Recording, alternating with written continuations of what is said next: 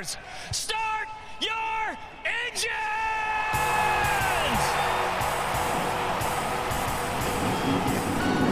Welcome to the one place everybody wants to be.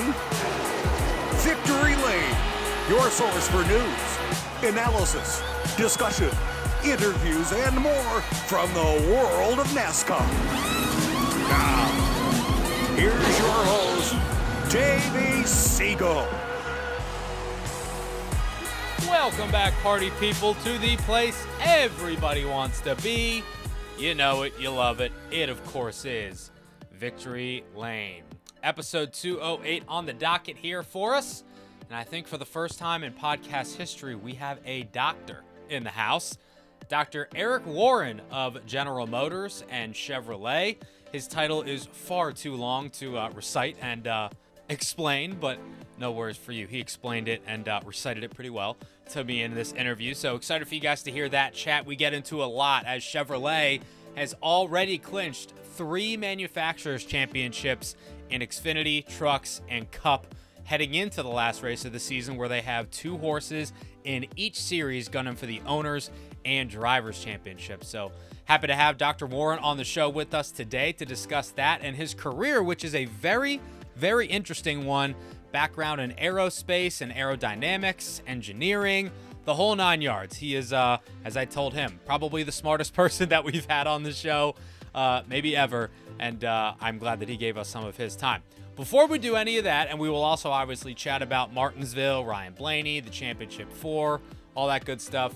Got to pay homage to another name from years past and years gone by in the world of NASCAR. And I believe Papa Segal's Wayback segment this week pays homage to somebody that has a connection to Chevrolet, General Motors, Hendrick Motorsports, and the like.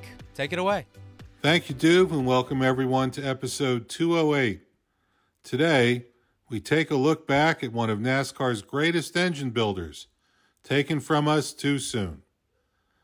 Most of the focus of our Wayback lens is on great drivers, but those wheelmen and women would be the first to say that all the driving talent in the world and the greatest handling cars in the world won't get you very far without a great engine. We've touched on some of the great engine builders in NASCAR, even if only in passing. Men like Smokey Yunick, Maurice Petty, Ernie Elliott, Waddell Wilson, and Robert and Doug Yates. Another name on the short list of great NASCAR engine builders was Randy Dorton.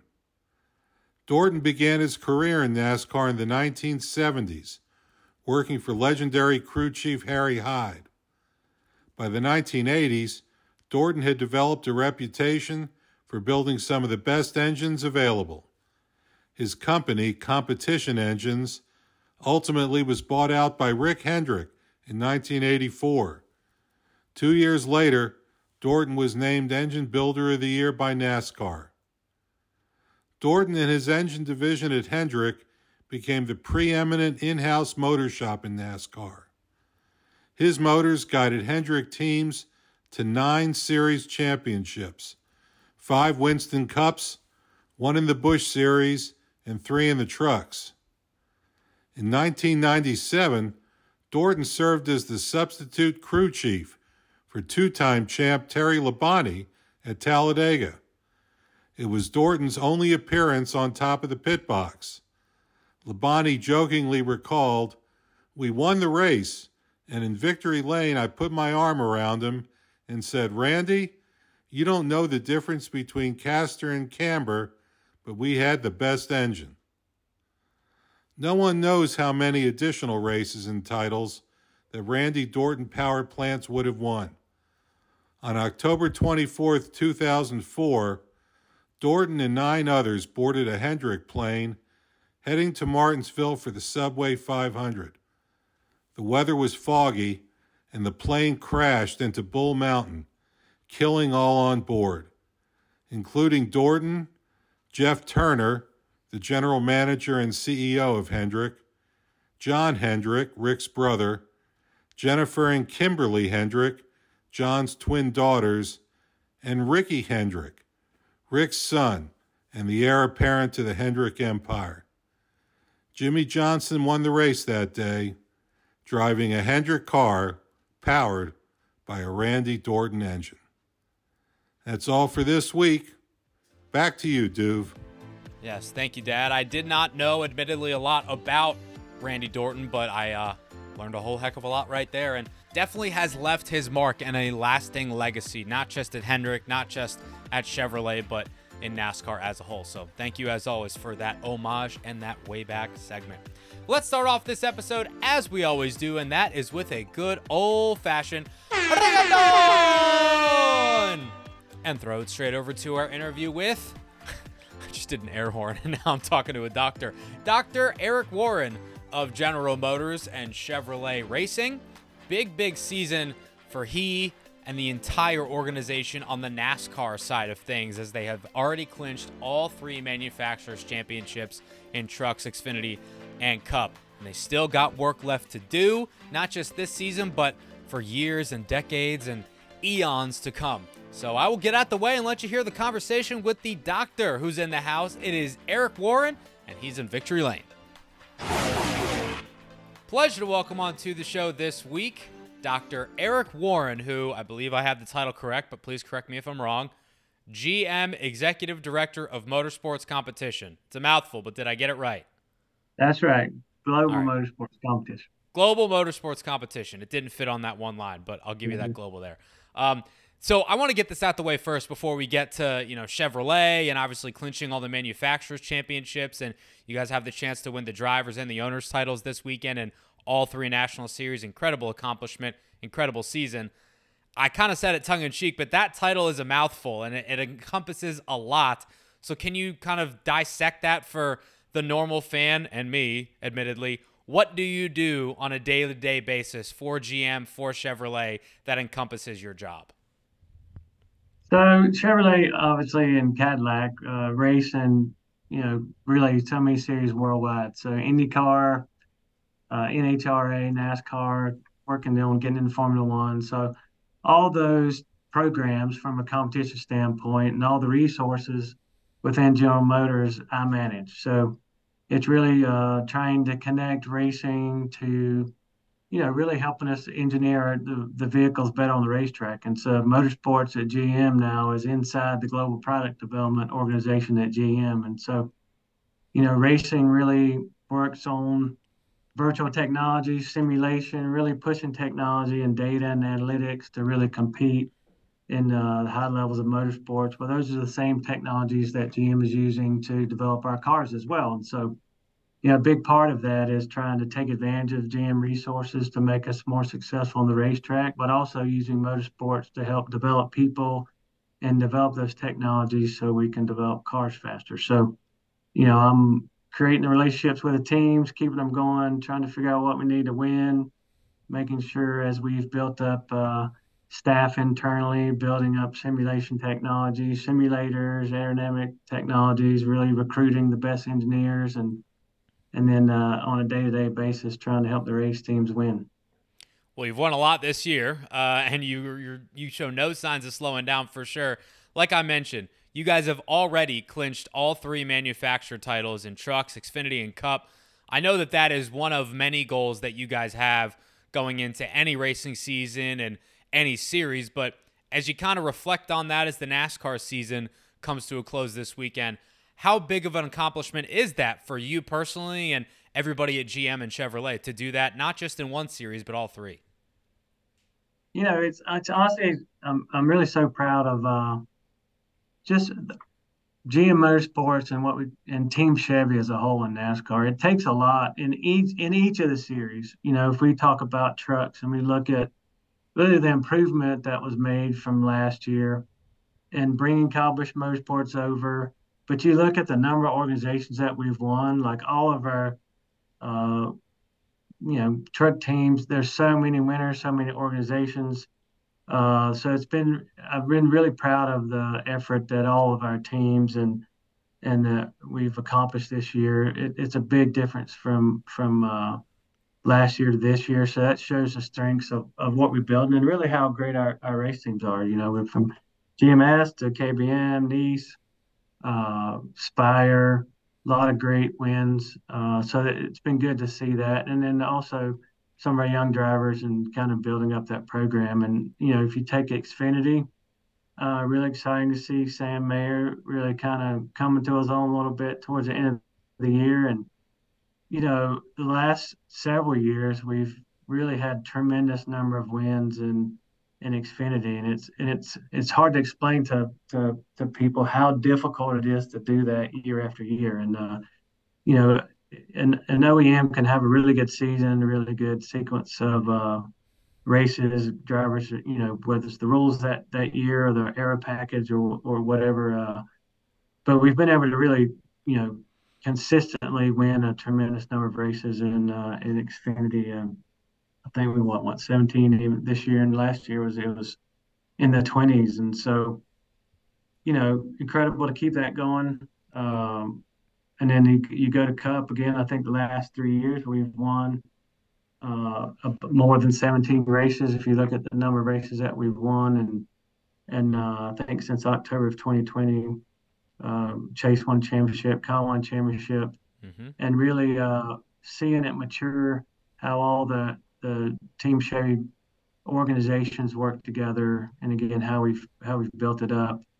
Honestly, I'm just more proud of all the relationships and everybody working together, and as I am anything. But it's just exciting to be a part of. It's something I hope we can continue every season, but it's difficult. The competition is getting closer, and then Cup with the next gen car. I think we kind of came out really fast from the very beginning. The way the car is and the intent of the car it becomes more and more difficult to maintain that advantage as other OEMs have gotten a hold of the car, and the competition is just so close. I mean, it's hard to have any kind of confidence that anybody. We won 17 races this year, and you go into Phoenix, and you like to think that you have confidence, but you look at the four drivers that are in there, and it's tough. It's gonna be exciting. Yeah. Although on paper, I will say you got a 50% chance of coming home with a clean sweep because you got two drivers in Cup, William and Kyle, two in Xfinity with the JRM duo of Justin and Sam, and two in trucks with Grant and Carson as well. So I'm just saying you could come home with a clean sweep. You flip a coin, you're good to go. That's what we want. But that's definitely what we want. It's what we're pushing for. Yeah, absolutely. To your point about the field just being so close together, I mean, this past weekend at Martinsville seemed like 1st to 30th was quite literally 0.3 apart from each other. And it's such fine margins, right? And you have dealt with the finest of margins that probably are humanly possible to be dealing with, being in the aerospace industry, and that's kind of where you had a background in when you were in school, obviously. I'm curious to hear from you about that and about that time in your career, because you got a PhD in aerospace engineering from NC State, I believe it was, back in '97. And not to make you feel old, but I was 1 year old when you got that degree, so not to age you. That's great. But my dad, he's huge into the NASA and just space in general. He loves it. So when I told him I was talking to you, he was all geeked out. What was it like back then dealing with the finest of margins with the technology that you had at your disposal, which is, I'm sure, vastly different than what it is today? I tell a lot of people this. I didn't grow up as a race fan. I grew up in North Carolina in Mount Airy, the original Mayberry where Andy Griffith's from, which you won't know what that is most likely, but I know the show. I don't know much else though. But I was very competitive playing sports, and so I very much was into sports. But I loved kind of computers. I loved kind of airspace, and it's kind of funny, but that's kind of when Top Gun came out, the original movie. And so many people were really like wanting to go into airspace and fighter planes, and so I actually did. So I went on through grad school, and NASA Langley helped fund my work in grad school, and I was literally after working on high performance, fundamental theoretical fluid physics, hypersonics, all kinds of different things, and really, kind of found a area computational fluid dynamics where you're simulating all the airflow around vehicles was really prime research back in the 90s and way before that at NASA. And so got an opportunity to really work with some of the best researchers in the world, and happened to meet Michael Cranfus, the team owner of Cranfus Haas, and he used to lead Worldwide Motorsports for Ford, and he just said, hey, when you get ready to get out of school, you call me. And it was never even really considered it. One of my really close friends at Joseph Nunn that, you know, basically got me introduced, and it just kind of went from there. And, I ended up getting into racing, and honestly, the ability to apply technology still since, 97 is what's driven me. And there's always been opportunity to bring aerodynamic technology in it, but also all the simulation, everything really just it lined up perfectly with my background and my regional accent, let's call it, helps me in the sport get they a lot of people if they come in with a PhD aerospace engineering, you get kind of laughed at, but I was able to mix in with the teams and just kind of went from there. I know that you've probably worked with extensively and continue to work with Alba Cologne of Chevrolet, Yes. now Hendrick Motorsports. I was listening to her on a different podcast with my compadre Kelly Crandall, and she was talking about how she was so interested in the aerospace industry, and she wanted to be an astronaut when she was growing up in Puerto Rico. Did you have aspirations to be an astronaut, or were you kind of just wanting to do behind-the-scenes things as it relates to the aerospace industry? When you airspace is really can go two routes, a lot of routes actually, but it's the aeronautics route or the space route. I always, even though I was kind of born the same year we went to the moon in 1969, I always tended towards the aircraft and the high performance aircraft. Partially because of just sports, and it's kind of just it's cool, right? I love the space side of it. There's a lot of things certainly that cross over, but I've always been more on the aerodynamics side of it. And you mentioned when you got hooked up with Mr. Crenifis with Crenifis House Racing, I believe your first unofficial or maybe official title when you started working in the motorsports industry was Chief Aerodynamicist, and that was That's again it. in the late 90s. Was there any other chief aerodynamicists in the NASCAR Cup Garage, or were you kind of one of the first to do that?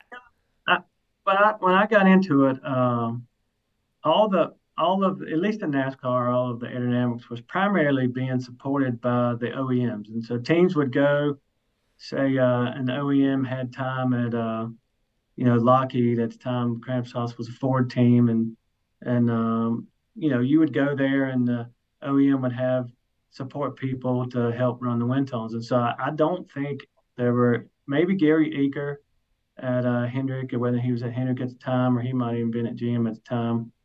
Uh, Certainly not very many that were on the teams, and honestly, not that many engineers on teams. There were few in the sport. There were starting to work on either shocks or data acquisition. There certainly weren't any engineering crew chiefs that were at least not like they are today. So it was you know building up really those technologies and actually trying to understand how to apply them at the racetrack and still learning to be a racer at the same time. So certainly a different time period, but there were a lot more things you could do and bring and unique things, and so there's golden eras of racing, and Yeah. certainly that was one for NASCAR for sure. It's interesting you say that you were kind of learning how to be a racer because, to your point, you were very interested in sports growing up, but even though you're from the North Carolina area, NASCAR and racing wasn't really something that was on your radar. How was the acclimation process to NASCAR and to motorsports when you first got involved? Because a lot of people, they get into it because they've been exposed to it since they were a little kid, but for you, it was a little bit different. I feel like that's a bit unique on your part. When I agreed to take the job in '97, I knew virtually nothing about cars. That's how crazy it was. I was, and my advisor in grad school would just kept telling me I was throwing my education away, the whole thing. So I spent the last 3 months before I actually defended and my from a dissertation and got a job in the library reading every vehicle dynamics, handling book, trying to understand all the theory of vehicle dynamics. And yeah, I felt like I could get in there and hold my own on the aerodynamic side, but I was terrified that wouldn't know enough about handling, wouldn't know enough of whatever. And once I started, I realized that people mostly had just tremendous experience. There wasn't a lot of understanding of a lot of the theory and a lot of the things, and so that inexperience and fear kind of helped me gain a little bit of an understanding of vehicle dynamics to start with. And as time certainly and still probably there haven't been a lot of people that have the aero background and the vehicle dynamics background at the same time. You pretty much got to get in a leadership position to be exposed across it. And so, that fear in those few months before I first started kind of helped me understand and I could be involved with you know I was working with Rusty Wallace soon after that, and Robin Pemberton, and sit at the racetrack. We started talking about camber and tires and what we needed. That I was able to understand and learn quickly. I've definitely picked it up pretty quick early on. Was there an element of, stereotypically, right? NASCAR, good old boys, just racers, and then you, quite literally, a rocket scientist, like coming in. Was there an element of disconnect there, of some people saying, hold on a minute, what does this guy who's never been involved with racing in the first place know about what I'm doing on the racetrack? Was there a disconnect there at all, or was it pretty seamless? Oh yeah, to start with, my first day on the job was at Indianapolis Motor Speedway. The very first racing place I ever went to was the Indianapolis Motor Speedway. So that's Welcome to kind the of show. unique story. There was a test going on, and I remember walking into the garage, and they couldn't wait till I got there. Back then everybody was doing all the jokes, running around, getting everybody running through the garage with all these going to get long weight and all this Yep. stuff Yep. that I participated in for a good 15 years after that myself. But I remember they threw me the impact gun and they said, "Here, take this tire off," and again, I played sports and all kind of things, so that was no problem. And then I blended in pretty well just because of where I grew up and how I grew up, and but yeah, you always have that stereotype and try to not use it some kind of background in racing. They'll eat you up pretty quickly if you can't actually make something happen. It doesn't matter what your background is. So Yeah. unfortunately, I was able to find my way into the team. Do you feel like you almost were ahead of the curve a little bit as it pertains to NASCAR and motorsports in general, as you look at analytics, simulation, just technology in general is so vital and so important to the fabric of every single race team, big and small, especially at Chevrolet with you guys kind of leading the way. But again, you were doing this before everybody else was and before it was standard and commonplace. Do you feel like you were ahead of the curve a little bit? I certainly was on the front side of the wave, let's call it. And that certain areas, certainly CFD, computational fluid dynamics, that was my backbone, and I was even arguing with a lot of Formula One teams in the late '90s about how you need to be doing the CFD, and they were like, "No, it'll never come into racing." And now you look at it, I would tell everybody, I was doing CFD before people could spell it, and so that there were a lot of exciting things about it because it was such opportunity, and so certainly being on the forefront of that, and it was just kind of unique. I had a programming background. I was able to do some simulation things, and it somebody just said this the other day, and I've tried to use it. It's not about being the smartest person in the room. It's about being in the room, and when you hear somebody give the smartest idea, being able to recognize it. And so I recognize there are a lot of smart people out there working at different simulation companies that have worked to get into racing, and just really tried to build groups of people that were able to be successful, and that's kind of always what I've done is try to just kind of make sure you can take the stuff and apply it and make the race car go faster, because you can't do that, you're not going to have a job. One of the things that you kind of spearheaded that was a very, very smart idea, and I think kind of ahead of its time, was when you were at RCR, and I believe you were the one that kind of helped build and come up with the idea of the command center that they kind of have there on their Welcome campus now. From some of the stuff that I read, you kind of modeled it after what the F1 teams had or have on their pit walls in their pit lane. And now that's a situation and a tool that not just RCR, but everybody uses as kind of a war room of sorts back at the race shop to help the crew chief and the crew at the racetrack be able to optimize their performance. What went into that situation and that scenario of developing that idea, executing that idea, and then putting that into practice to help manifest itself on the racetrack? Yeah, when I got into NASCAR back in the '90s, there with Ford, with Penske Cranifus, they Stewart Grand Prix was the F1 team Ford had, and I got kind of connected into F1 a little bit, there. Then when I went to Evernham Motorsports, Daimler, Chrysler was Dodge and at Evernham, and at the time McLaren Mercedes F1 was a championship winning F1 team. So I was going and testing with them and getting exposed with some of things going on there, and they really were just starting to kind of do I don't know what they called it, maybe an operations center at the time. And so whenever during a race and there was one or two people kind of looking at video off the car and then doing different things, trying to analyze data.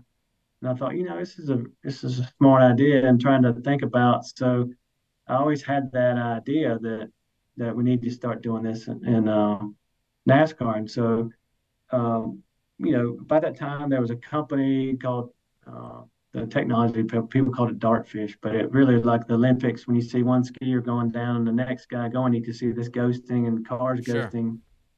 So it was really more about people sitting up in the stands and taking video and overlaying the videos to see where the gain was. And so we started pushing that. And then over time, we're like, we're ready now to be able to communicate with the racetrack a little bit with intercoms and things that we need to have a war room or command center. And so we built it. We started working on the race strategy software, and it took quite a few years. And but honestly, when COVID happened, it literally just played right into it because you were already had the infrastructure, had the work there, and then again watching F1 teams really start where they call the races in F1 from most of the time from back in another country, and so seeing that really was eye opening. I think through COVID of what you could do back at the factory, and everybody was having to do it at the time, and so it really just kind of blew up from there. When COVID hit, to your point, I'm sure that having that command center, we'll call it, was such a valuable resource for you guys at that time. I don't know because I'm not privy to that type of information, but at that point in 2020, did most major teams, specifically on the Chevy side, did they have something like a war room or command center, or was that kind of only proprietary to RCR? It's hard to say. We had it several years before that, and there were a couple of different TV shows or something that showed the room. I think a lot of people would have a conference room or they would have a little room. I can't remember when exactly Hendrick Motorsports built their operations room, but around that time period, I would say there, certainly afterwards, but people were starting to have it because, again, it was pretty well known in F1 at the time that people were doing that, but not quite to the scale of what we had jumped in, but certainly soon after that. What was probably the best advantage is actually having Richard Childress have to sit in there and actually, he was able to talk to Austin or whoever, Ryan Newman, the driver at the time, like he does at the beginning of the race, and him seeing it all happen and all the data that you could see and everything actually like motivated him to even push it further. And so there was a lot of unique things that when you get adversity, it also opens up opportunities sometimes. I was going to say RC is probably one of the most traditional old school racers that there is in the entire world. Was it difficult to try to get him on board with an idea like that? Or did you pitch it as, RC, look, we will gain performance from this. Trust me on this. And I guess when you were able to show him proof of concept in real life, he was all on board. It took a couple years to get everybody bought in, really. Yeah. It makes sense at the beginning, and you try to put some investment in it, but to make it work, it's not just the room. You got to have the tools in there. So they're like the actual race strategy software that we were working on at the time. When we would say, hey, they didn't make the right call at the end of the race, or we wouldn't show up fast enough. There was always this conversation. Well, the command center's not working, and it's like, well, it's not that. It's actually the software not working. It's not the room. And so it took a little while. It wasn't until probably a couple years into it where it clicked that it's actually just a combination of everything, and the people being able to talk to each other in a kind of a air conditioned environment. It's not loud. When you're at the racetrack, there are a lot of things that are indispensable. You can kind of see the tires and do some things, but you waste a lot of time having to go back to you're going to the airport, you're going back to the hotel at night, you're doing a lot of things, and there's a lot more efficiency in some areas doing some of the analysis. And so I think it took a couple of years to kind of see that play out before it really like clicked. Something that did not spare any expense when you talk about going to the hotels and getting rental cars and all that stuff was the GM Technical Center that you guys have built there in the Charlotte Concord area. I think at first it was supposed to be like 75,000 square feet, and I believe now it's upwards towards 130,000 square feet. That undertaking, More than that now. really? Yeah, Wow. we're probably about 155 finished. Wow. Okay. So Uh, 155,000 square feet, about, right? I cannot even begin to imagine what kind of undertaking that was for not just you, but everybody over there at GM and Chevrolet. But I think that you were a big part in making that happen and kind of getting into the nitty gritty details of what the GM Tech Center looks like. Can you tell us about what that process involved in terms of making that concept a reality? again, as we talked about the series of fortunate events, and so honestly, it started back in 2019. Mark Royce, the president of GM, Mr. Hendrick, Richard Childress, Chip Ganassi, they all got together and said, "Hey, we're not running like we need to." It was like First Kansas 2019, and myself, Jeff Andrews from Hendrick, and Tony Lunders from Trackhouse, which was Ganassi at the time. We kind of got called to the bus by the owners, and they said, "Hey, on Monday, we're all going to get together and we're going to do this GM Motorsports thing where we're going to bring a lot of engineering together because we're all doing simulation differently. We're all doing these things." And we were all like, okay, sounds like a good idea. We were starting to work together a little closer, and we were like, when's this going to happen? They were like, Monday. And we're like, looking at each other. And so we started talking about it. And then we were going to, find a building to build the Charlotte Technical Center. And so took a while. I think at the time I was on the RCR side.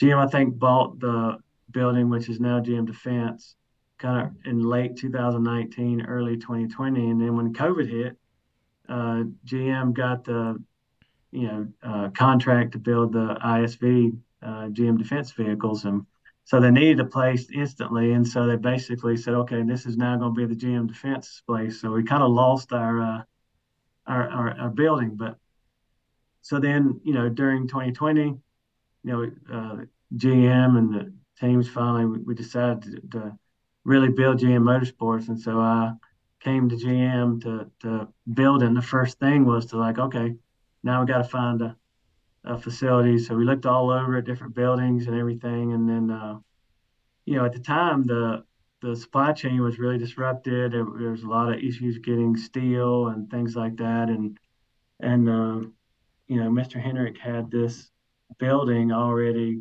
permitted and had a lot of the steel and things, so we could save a long period of time. And let's call it, he made us a deal we couldn't refuse. And so we took the shell of the building and then said, okay, how do we then lay it out? So all the teams got together, Marshall, Carlson at Hendrick, and all the teams got together to think, okay, what do we need in here to make it work? And and it really just kind of grew organically with everybody working on it together. What we need to put in here. I know I got a limited time with you, but I got a couple more questions specifically on the GM Performance Center, the Technical Center. I know that it's kind of a scratch my back, I'll scratch your relationship, right? Like the race teams get a lot out of it, but GM on the performance side, but also you guys are in the business to sell cars, right? So the consumer and the retail side of things gets a lot of information and positive data from it as well. Which one is more beneficial? You think it's the motorsports and the racing side of things, or is it the consumer side that gets more out of the tech center? Well, GM is building great vehicles right now, and if you look at all of our market share keeps increasing, and we're winning manufacturer championships on the racetrack. Now, some people will tell you that we're able to do that because the company is successful. The racing people will say we're selling a lot of vehicles because we're successful on the racetrack. And so, Sure. honestly, it at the end of the day, why we race is to produce better vehicles. So I think that it goes both ways. I think we had to establish that, and we are really doing a lot of great things now jointly, but between the production engineering and motorsports, and this tech center helped a lot because it helps a lot of the virtual technology I talked about, with that simulators and building simulation, something that is kind of centralized to characterize a car, and allowed us to add the staff to build the tools and really demonstrate the technology to some of the areas of production. So the other thing it did was, this area, it's kind of hard to go to an OEM's facility and really kind of walk in the front door. Just the unique part of this building, we kind of built a lobby where young engineers. It's almost a little bit like a race shop where we have a tremendous number of STEM events and different things where Nice. Kids from school and different projects can come use the lobbies, and it's kind of a unique facility where people from the Southeast region can kind of touch and get to know GM, because GM's really a technology company. And I think the more we can tell that story to recruit engineers, the best engineers to the company, the better off the company is. So that was kind of a unique benefit of how it played out. It was certainly something that was important to us from the beginning, but the uniqueness of the facility really allowed us to. I mean, we probably had 100. It's probably more than that, more than 100 events here, just STEM events or dealer events or GM leadership board of directors meetings. I mean, the facility is actually a pretty cool place. Multi-purpose, as they say in That's right. That's in right. this day and age. Last thing, and I'll let you run. I know that we mentioned earlier, the goal, right, is of course to bring home 3 driver championships, 3 owner championships to go along with your 3 manufacturers championships. We'll find out on Friday, Saturday, and Sunday how you guys do in that venture. I'm going to ask you to put your analyst hat on it, as if you don't have enough going on. How do you feel about your guys' chances of doing so in each specific series? I feel good about it. I think truck series have been strong. I mean, I think I feel like that on those racetracks, we've had a lot of strength. Honestly, I feel confident in all of it. Carson and Hocevar and Enfinger have, you know, been stout. Xfinity, I feel like we really last year, Noah and Gregson and Ty Gibbs had a big battle, and Ty really had a great performance and won. And it was one of those that we felt like right towards the end, Noah was coming, and so John Hunter's had a really good year in Xfinity, and so is Cole. But I feel like Justin's really good at Phoenix, and Sam's on a hot streak, and Yep. so I mean, it's gonna be exciting. And then Cup, I mean, if you look at the drivers and that are in there, and Blaney was super fast last year, but you got Larson, you got William, have been great all year, and then Christopher Bell, who was in it last year. It's I don't know how you pick like I said in the beginning, I don't know how you pick a favorite, but Yeah. I'll take my 2 out of the 4 any day of the week. So I feel good about those guys, the strength of Hendrick Motorsports, and when it comes down to the end of the race, and we saw it a couple years ago, and you got to have that pit stop, you got to have that pit call. I wouldn't rather have anybody other than Cliff and Rudy on the box and those pit crews, and so I feel good about the engine power. I mean, it's just a matter of getting it done. Well, for your sake, I hope that we're talking about Chevy sweeping another podium weekend at Phoenix Raceway. I lied. Last thing. We're recording this on Halloween. What is the Warren household candy of choice when trick-or-treaters will come to the door?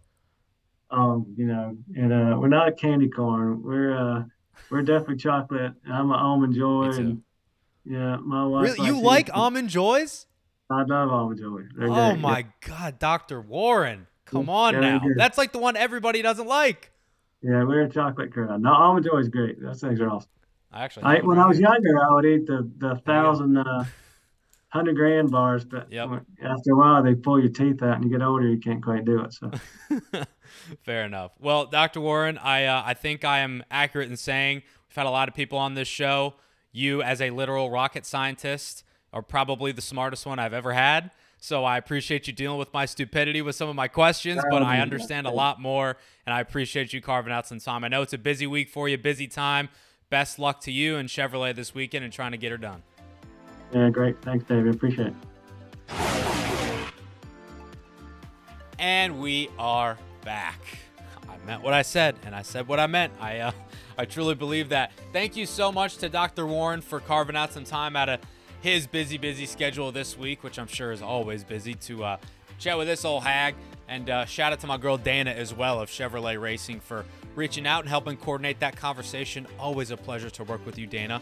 Looking forward to doing it again soon. And like I said, best of luck to you, Dr. Warren, this weekend at Phoenix Raceway to bring home some more checkered flags, trophies, and victories and championships for GM and for Chevy. I'll tell you what, though, Chevy did not bring home the checkered flag and trophy this weekend at Martinsville, at least on Sunday. That was Ford and Ryan Blaney. Woo, from the High Laney, as Sammy says on TMD. He put a whooping on him. We knew going in he was going to be good. Had the best average finish at Martinsville out of all the playoff guys for his entire career and in the next-gen era. Started right outside the top 10, but finished second in Stage 1, won Stage 2, had 19 stage points going into the final 240 laps, after he was already plus 10 on the cut line heading into the race. So he was sitting pretty. He was just kind of racing the 24 of William Byron points-wise. But he said, I don't care about all that. I'm here to win. I want a clock. Tick-tock, baby. And he got a clock, man. He definitely earned that one. I would venture to say probably the biggest win of Ryan Blaney's career, the most dominant win of his career, the best race that he has driven in his career. Can say the same for Jonathan Hassler in terms of how he set up the car, how he called the race. Can say the same for the 12 pit crew and how they executed time after time after time. And lo and behold, Ryan Blaney, the guy who did not get a top 5 for months after that win at the Coke 600, has gotten hot at the exact right time. He and the 12 team are on to Phoenix, and they are locked into the championship for the first time in Ryan's career, by the way. Joining him, obviously we knew it was going to be Christopher Bell thanks to his Homestead win. We knew it was going to be Kyle Larson thanks to his Las Vegas win. And the fourth and final spot belongs to his brother-in-law, not really, even though he said it, William Byron. He gets in by a handful of points over Denny Hamlin, even though Byron had probably his most uncharacteristic and worst day of the season in terms of just raw speed and handling of the car at Martinsville. But 2014 did what they do pretty well, and that's fight. They scratched and clawed and wound up coming home inside the top 15 with a few points to spare over Denny Hamlin, who is eliminated and does not make the championship for the second consecutive year. Unfortunately for DH in the 11th faithful. I mean, he said it pretty well on his podcast this week and also just after the race to various different reporters and media outlets. They don't have a mechanical failure at Homestead, and they're probably in the championship for. It's just kind of as simple as that. Martin Truex Jr., regular season champion, had a dismal playoffs. He does not advance. Was in an okay spot to maybe do it and maybe contend after winning the pole for the second straight week, but pit road speeding penalty, unforced error, We know how important track position is at short tracks and how difficult it is to pass. And we saw that bear its ugly head when Martin was trying to come back through the field.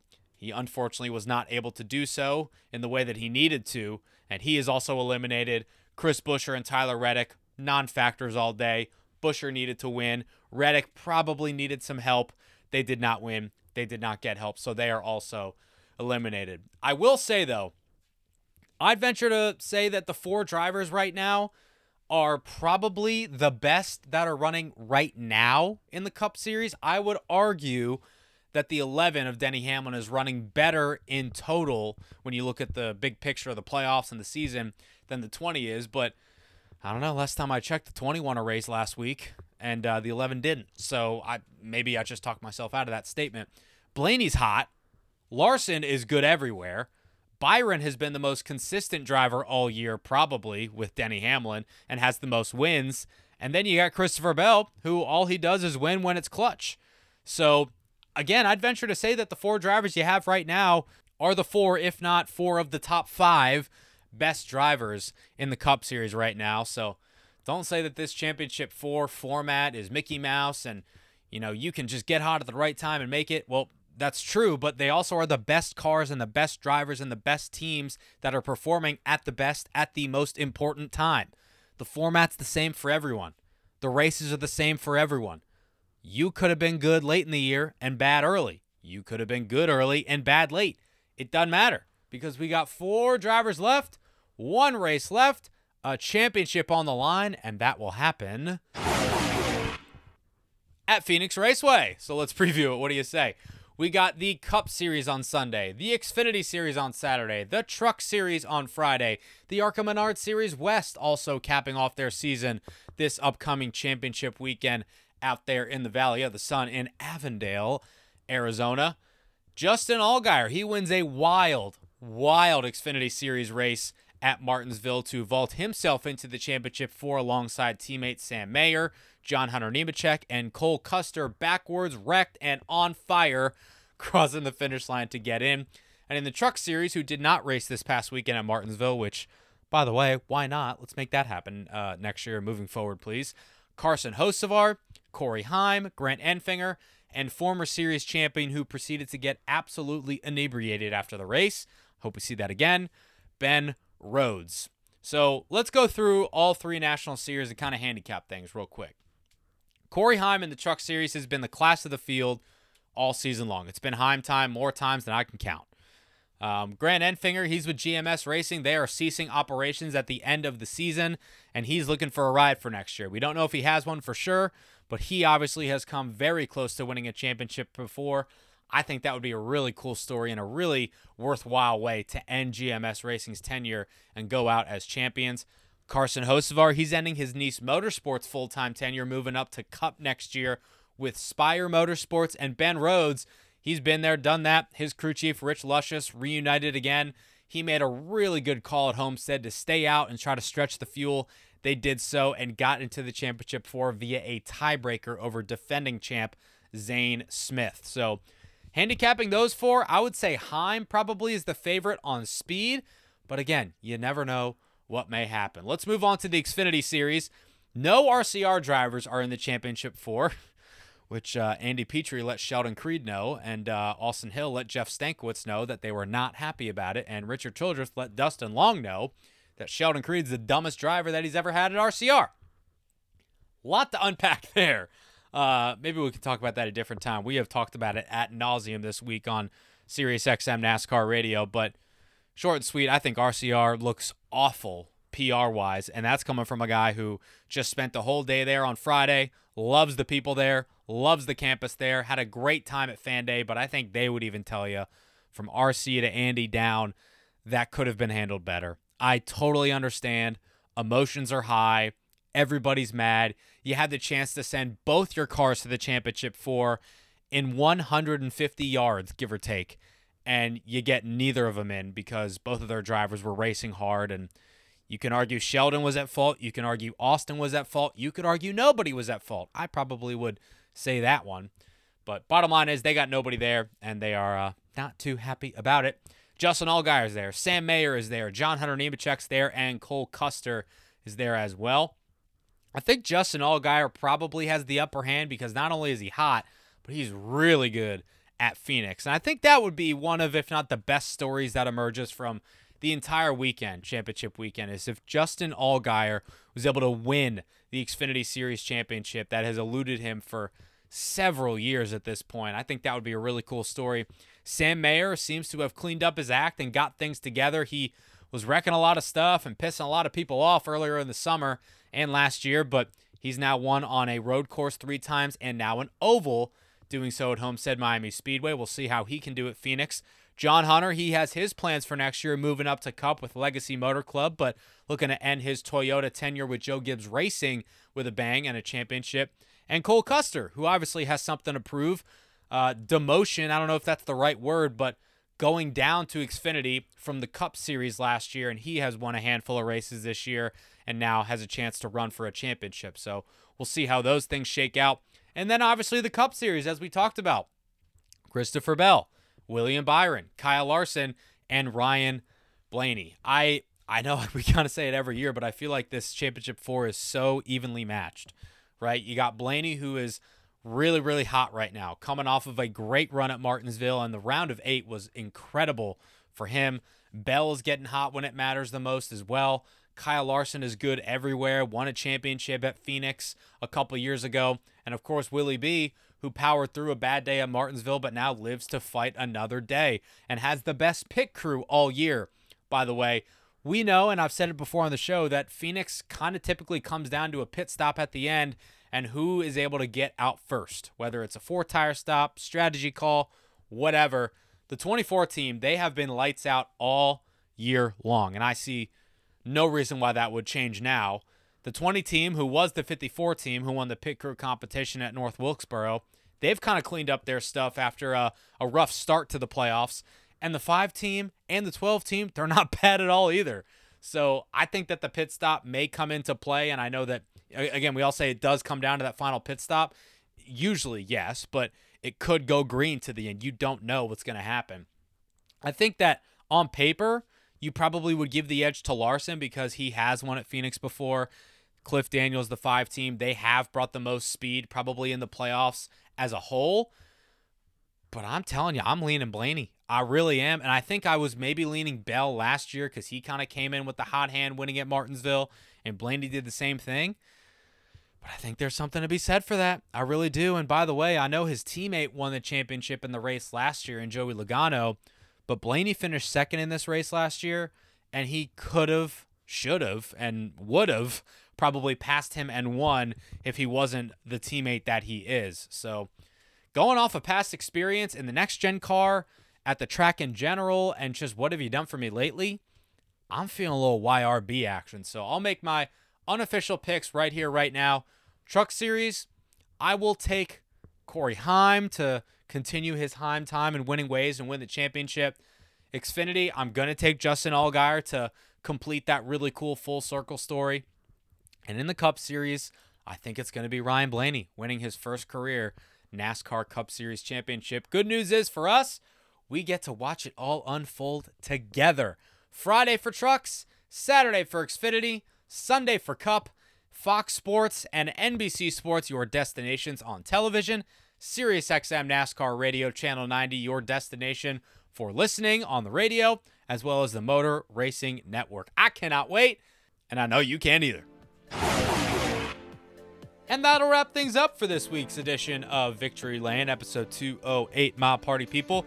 As of this recording, getting ready to go wheels up to Phoenix in a little bit. By the time you're listening to this, I probably am already in the air or I'm on the ground out there in Arizona. Looking forward to being on site with some of my SiriusXM compadres. Dom's out there, Maz is going to be out there, Baggy's going to be out there.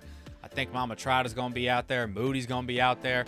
Who the heck else, I don't know, is going to be out there, but it's going to be fun to hang out with everybody, see everybody. And I'm glad I was able to see a lot of you guys at Martinsville as well. A couple people said they listened to the pod, so thank you for that. Still a thrill and a treat for me when I hear people out in the wild say that they listen to this damn show. So if you're in Phoenix and you're listening to this, say hi to me as well. Hopefully I'll be able to catch up with you guys and spend some time and chit-chat. Again, NBC Sports, Fox Sports, and SiriusXM NASCAR Radio are your destinations for all the action this weekend if you can't be there in person at Phoenix Raceway, where we will crown 3 NASCAR National Series champions. Looking forward to it, everybody. 1 to go, 35 down, and 1 is left on the docket. All the marbles out there for the taking. I cannot wait to see how it all plays out, and I cannot wait to talk to you all about it right here next week. Talk to you then, party people. Enjoy championship week.